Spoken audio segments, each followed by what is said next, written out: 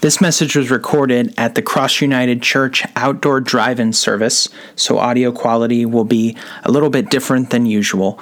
If you want to find out more about our church, check us out at Cross United SFL on social media or crossunited.org.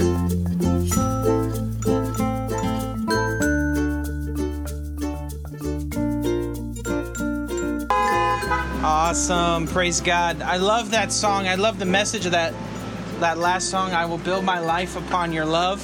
What better foundation for our lives and to just put our trust in Him and Him alone. So glad that you are here to worship with us this morning. If you don't know me, my name is Danny. I'm the pastor of Cross United Church.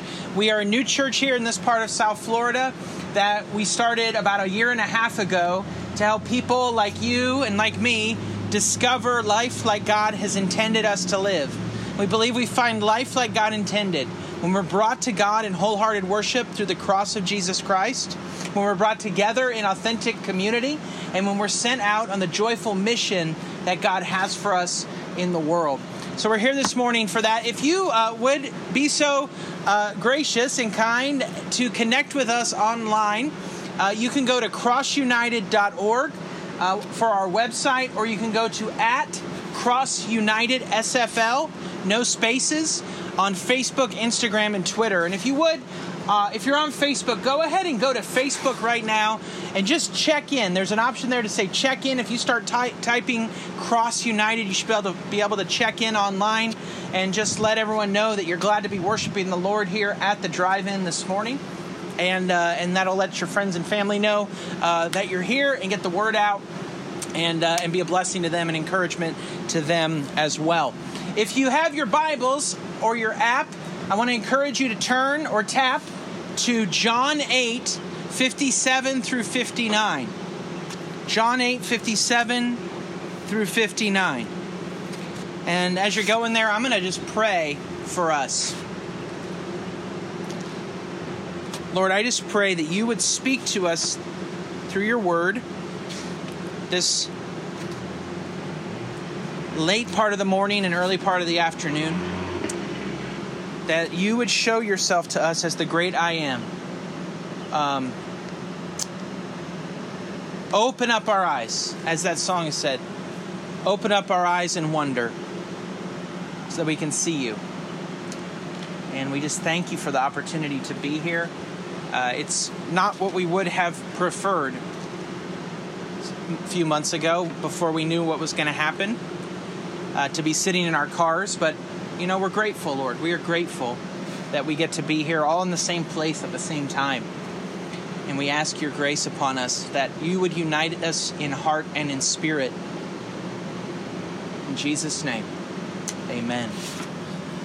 In my early 20s, God called me to become a pastor. And when he called me to become a pastor, he also called me to go to graduate school or pastoral training school, sometimes called seminary, and to be formally trained for pastoral ministry. I grew up and was born and raised in California, and spent most of my life in Northern California, but the best seminary I could find was in Louisville, Kentucky. And when you're from Northern California and West Coast, Kentucky is about 3.5 days away by Ford Focus, which is the kind of car I had at the time. But it's about 3.5 light years away culturally from Northern California and from South Florida, for that matter. When I was in Kentucky, that's where I met Laura and found out about South Florida. I'd never been to Florida, visited here, fell in love with Florida, and God called us to Florida. But when I was driving out, that initial trip from Northern California to Louisville, Kentucky, I took the old Route 66 down I-40 up down through northern Arizona and New Mexico, and I passed just a few miles south of the Grand Canyon, and I decided maybe the only time I'm going to be in this area, or I don't know when I will be again, so I decided I was going to go and take the opportunity to drive like less than an hour north of the interstate and go and see the Grand Canyon. The Grand Canyon is the largest one of the most incredible natural monuments and natural phenomena in the world. And at its deepest point, it's a mile down. And at its widest point, it's like 18 miles wide. It's this incredible natural chasm that was carved into the Arizona soil by the Colorado River. And it's massive and majestic. But what I want to talk to you about this morning is a chasm or a canyon or a divide that's infinitely and immeasurably wider than the Grand Canyon. And what that chasm is, that canyon is the difference between God and everything else. Between the Creator and the creation. The Grand Canyon, at its widest point, or even the distance across the universe, which by some estimates is like 13 billion light years across, those don't even glimpse the difference between God and everything else. God is God, and we are not God. Now, this might sound either obvious to you or kind of theoretical to you, but it actually is the most important realization you could ever have. The realization that God is God and you are not God. And more importantly, where does Jesus stand on that, in that relationship, in terms of that divide between creator and creation, between God and not God? That's the question and the challenge that's going to present us in this part of Scripture, John 8:57 through 59. We're going to see this challenge of divinity, the challenge of who is Jesus really. We're going to be talking about this seventh challenge of authentic faith, this final challenge of authentic faith that we've seen throughout the Gospel of John in John chapter 8.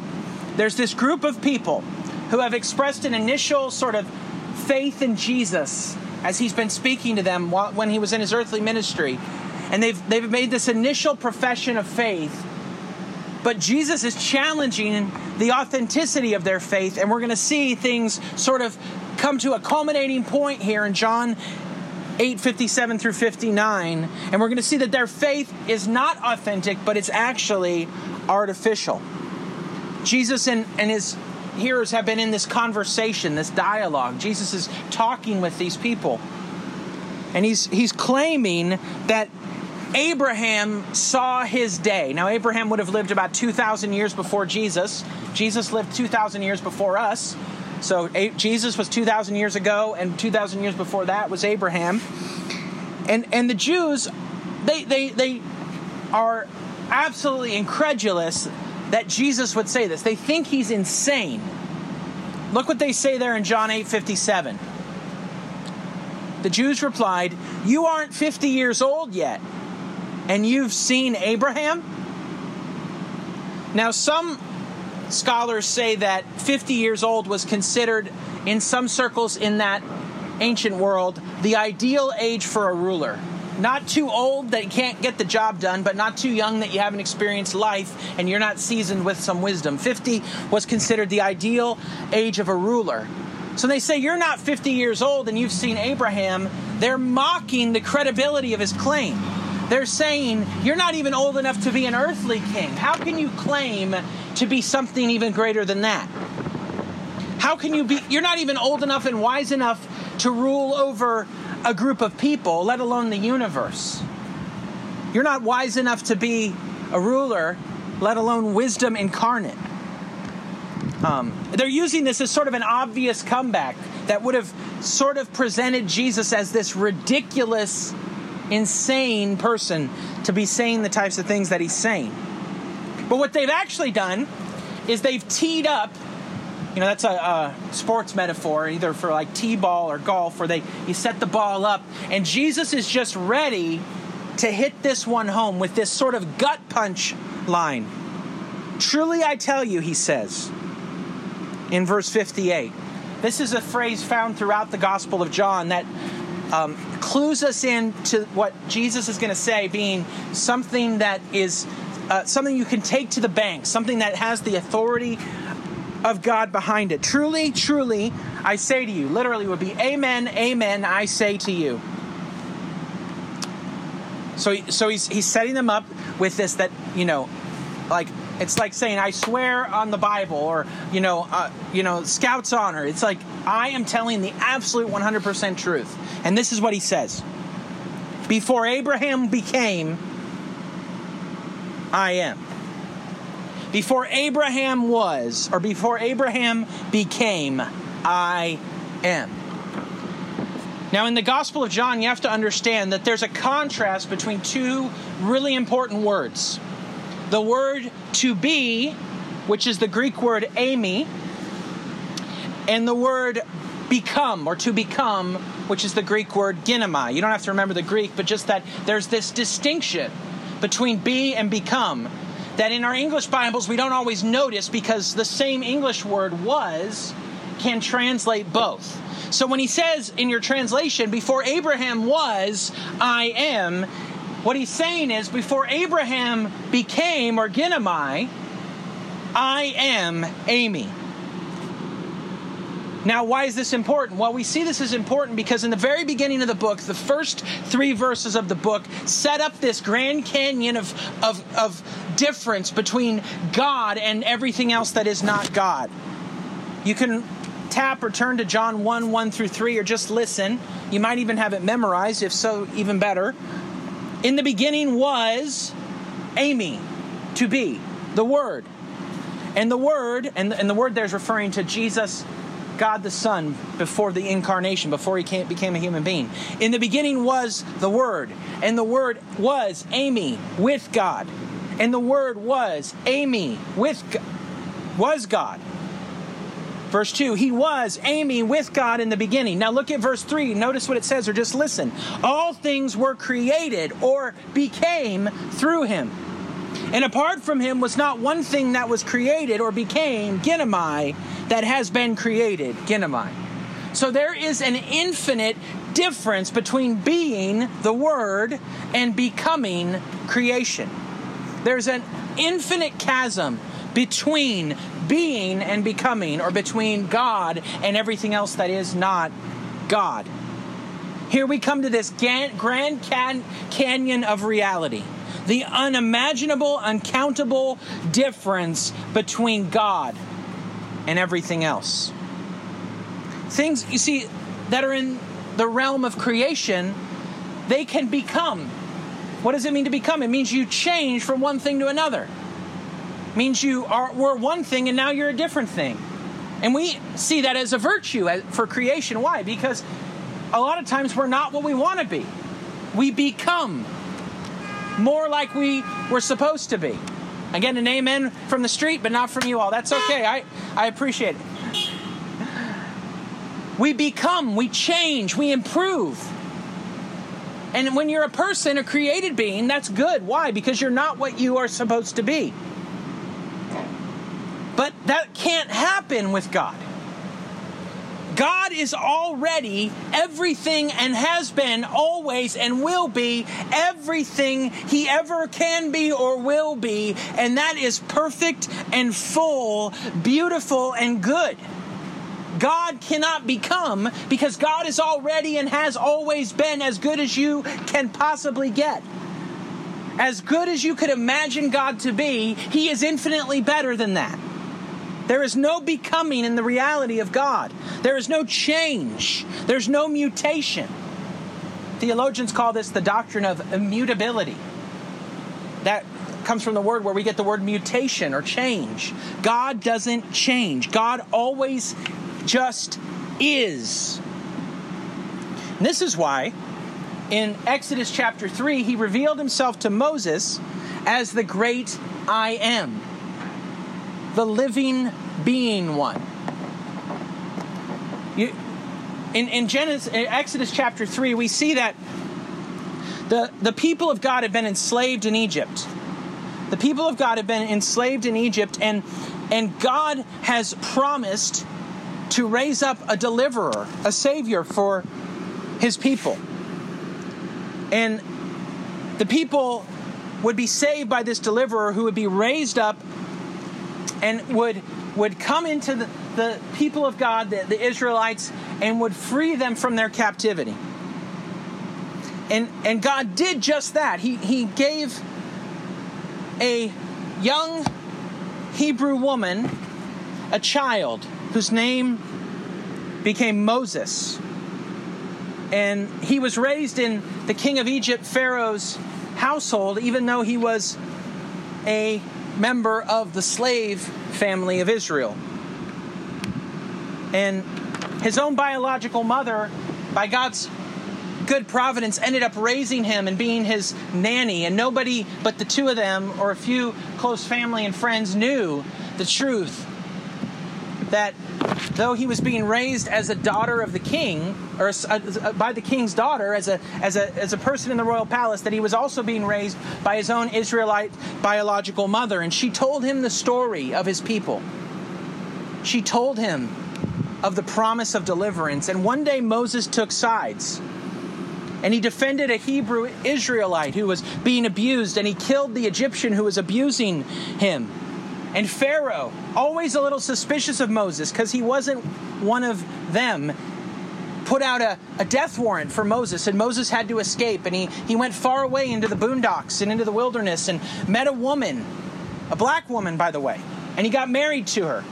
And he had kids, and he tended his father-in-law's flocks and the family business. And one day, while he's tending the flocks, he happened upon, in the Bible's words in Exodus 3:1, the mountain of God.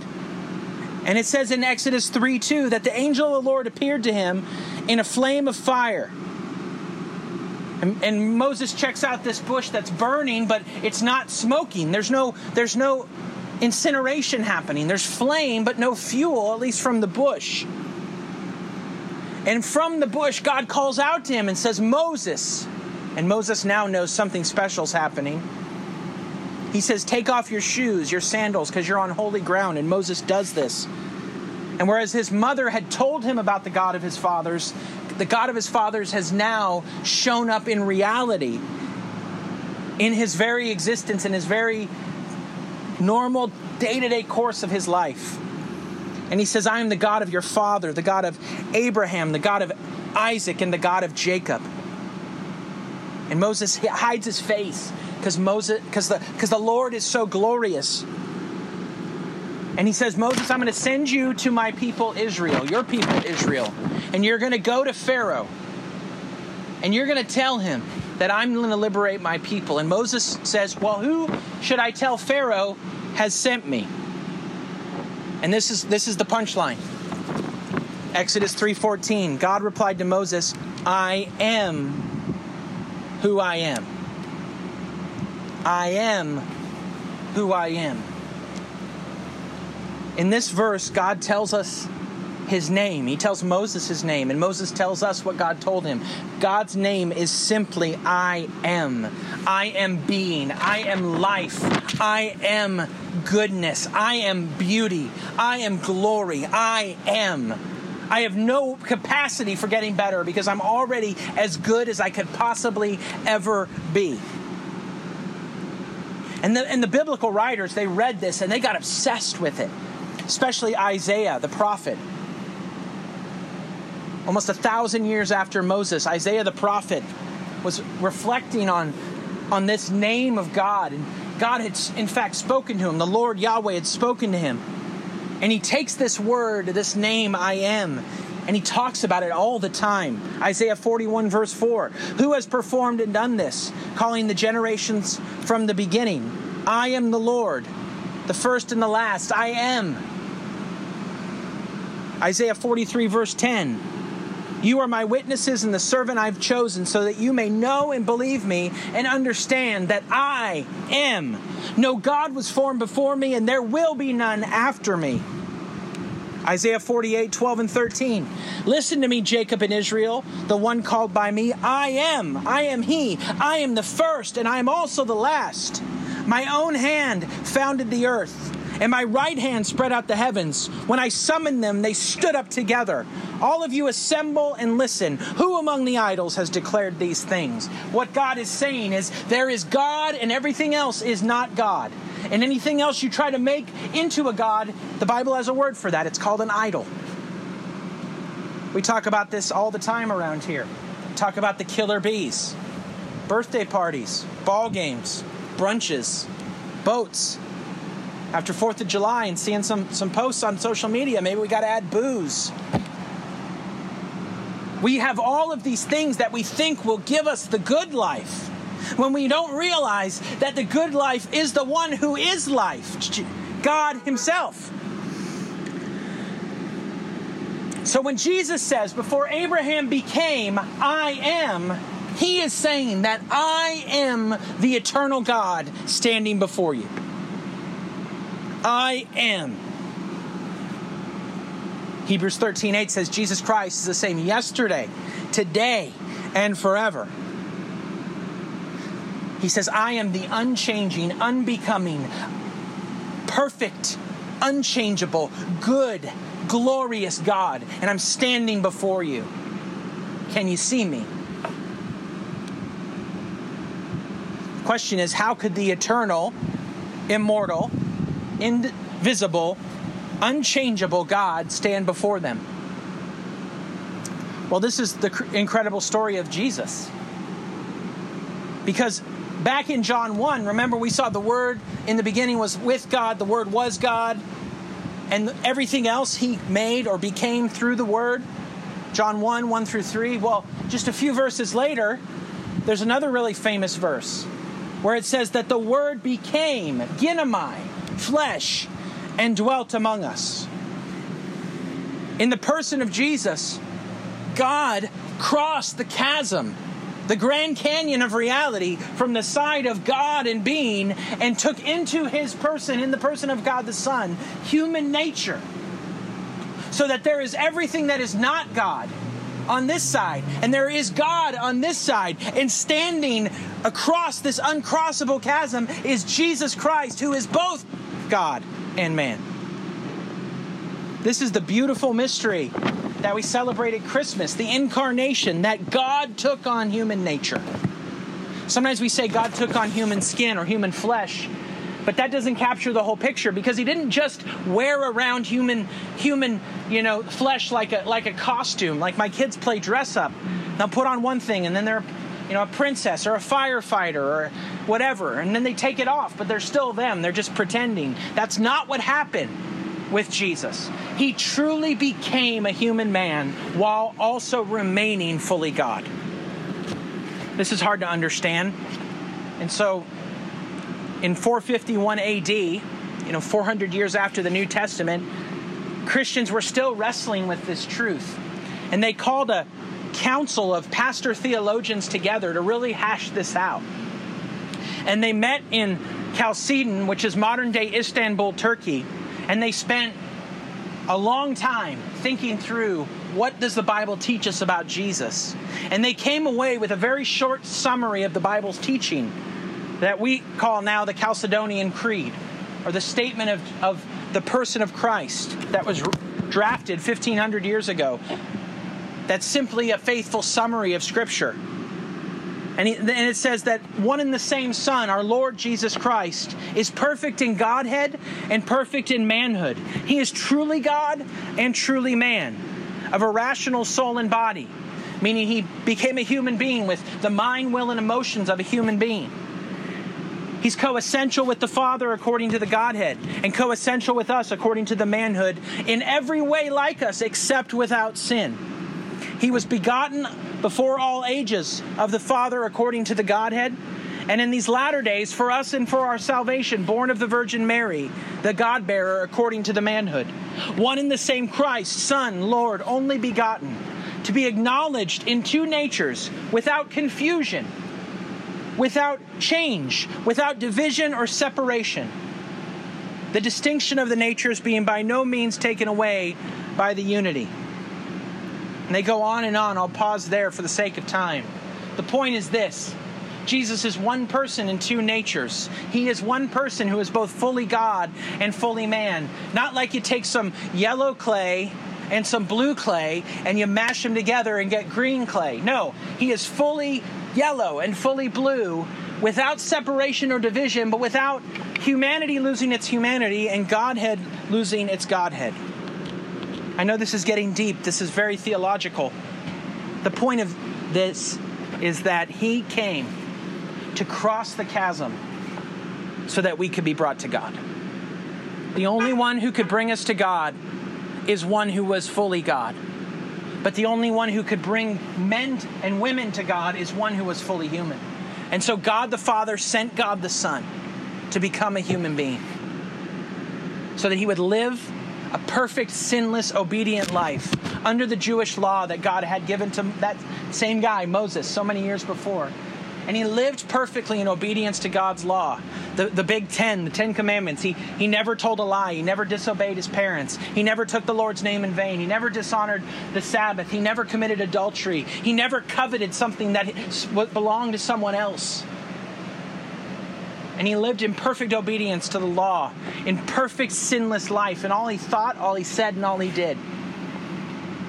And though he was the only person who ever lived who didn't deserve to die, God the Father and God the Son knew the only way by God the Spirit that people like you and me could be saved was if that sinless person was crucified. And so one day he was betrayed, then he was arrested, and he was tried and unjustly convicted.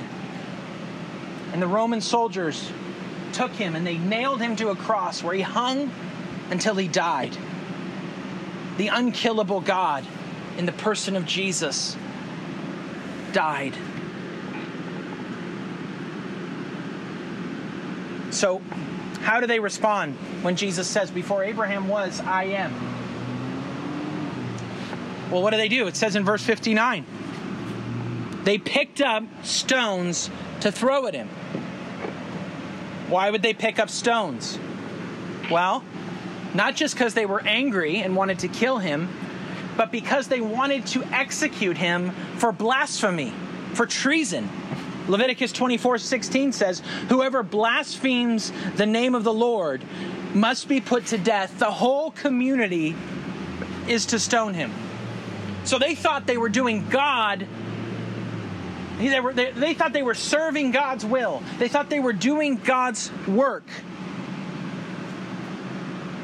by bringing the stones to throw at Jesus. But it says Jesus was hidden and went out of the temple because his time had not yet come. Over and over we see this truth, that God has an appointed time and a number of days for each of us. This is just a side note. That no one can rob you of a single day that God has ordained for you. And no one can give you a single day that God has not given you. So rest in that, especially in this anxious season. He departs because his time hadn't come yet for him to be executed on the cross. And he fled from the stones. But Augustine said it so well so many years ago. As a man he fled from stones, but woe to those from whose stony hearts God has fled. You see, in leaving the temple, he wasn't just escaping their attempt to execute him for blasphemy and treason. He was withdrawing the very presence of God from the temple that was supposed to house the presence of God. Ezekiel 10:18 says, the glory of the Lord moved away from the threshold of the temple and stopped above the cherubim. A temple without the presence of God is just an empty building. A church without the presence of God is just a group of people. Will his presence dwell with us?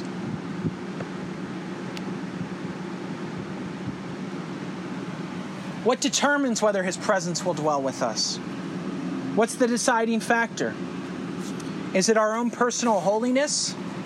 Our own obedience? Is it passionate and fervent prayer? Is it intentional mission? and evangelism? Is it brotherly love and sisterly love? Now hear me well. Those are all critical, non-negotiable things for a healthy church. But I think what this passage teaches us is that what God is looking for in His people is faith. Faith says to God that God is the one who is God and that we are not. People of faith dwell in the presence of God because people of faith have despaired of their own capacity and they've learned to depend on God's capacity. You see, we're all born because of sin with a God complex. We're all born thinking we can get to the other side of that infinite chasm between creation and creator. We're all born thinking that creation is worthy of our deepest affection. And what faith does is faith sets aside all of those delusions about ourselves and the world around us, and it says only God can save me. And God has sent His Son, Jesus Christ, to save us, to bring us back to Himself. And once we learn that it doesn't depend on us, that it doesn't depend on our own good works, it doesn't depend on our own passion or piety, it doesn't depend on our own ability to obey or to serve Him, it doesn't depend on any of that. It simply depends on His grace. If Jesus has come and He has set us free from bondage to sin and death, all we have to do is trust Him. And then, you know what happens? When you trust Him, everything else falls into place. Your life begins to change because you're not trusting and leaning on yourself. You're leaning on the only one who's worthy of it. In 2013, the aerialist Nik Wallenda, maybe you watched this. I think I watched this live online at the time. They strung a 2-inch cable across the Grand Canyon, and he walked across it without any harness or wires or safety net. And you see him, and you can see this online. He has this pole that's like 20 feet long that he's holding for balance, and he's slowly walking across the biggest canyon in our world. It's amazing. It's really stressful to watch it. Because he's and you know, any single misstep, a sudden gust of wind will just, it's over. He crossed the Grand Canyon. And people marvel. But you know what? If you actually listen to what he did, he actually didn't cross the Grand Canyon. He crossed something that's called the Little Grand Canyon. The Little Grand Canyon is a little bit north of the full Grand Canyon.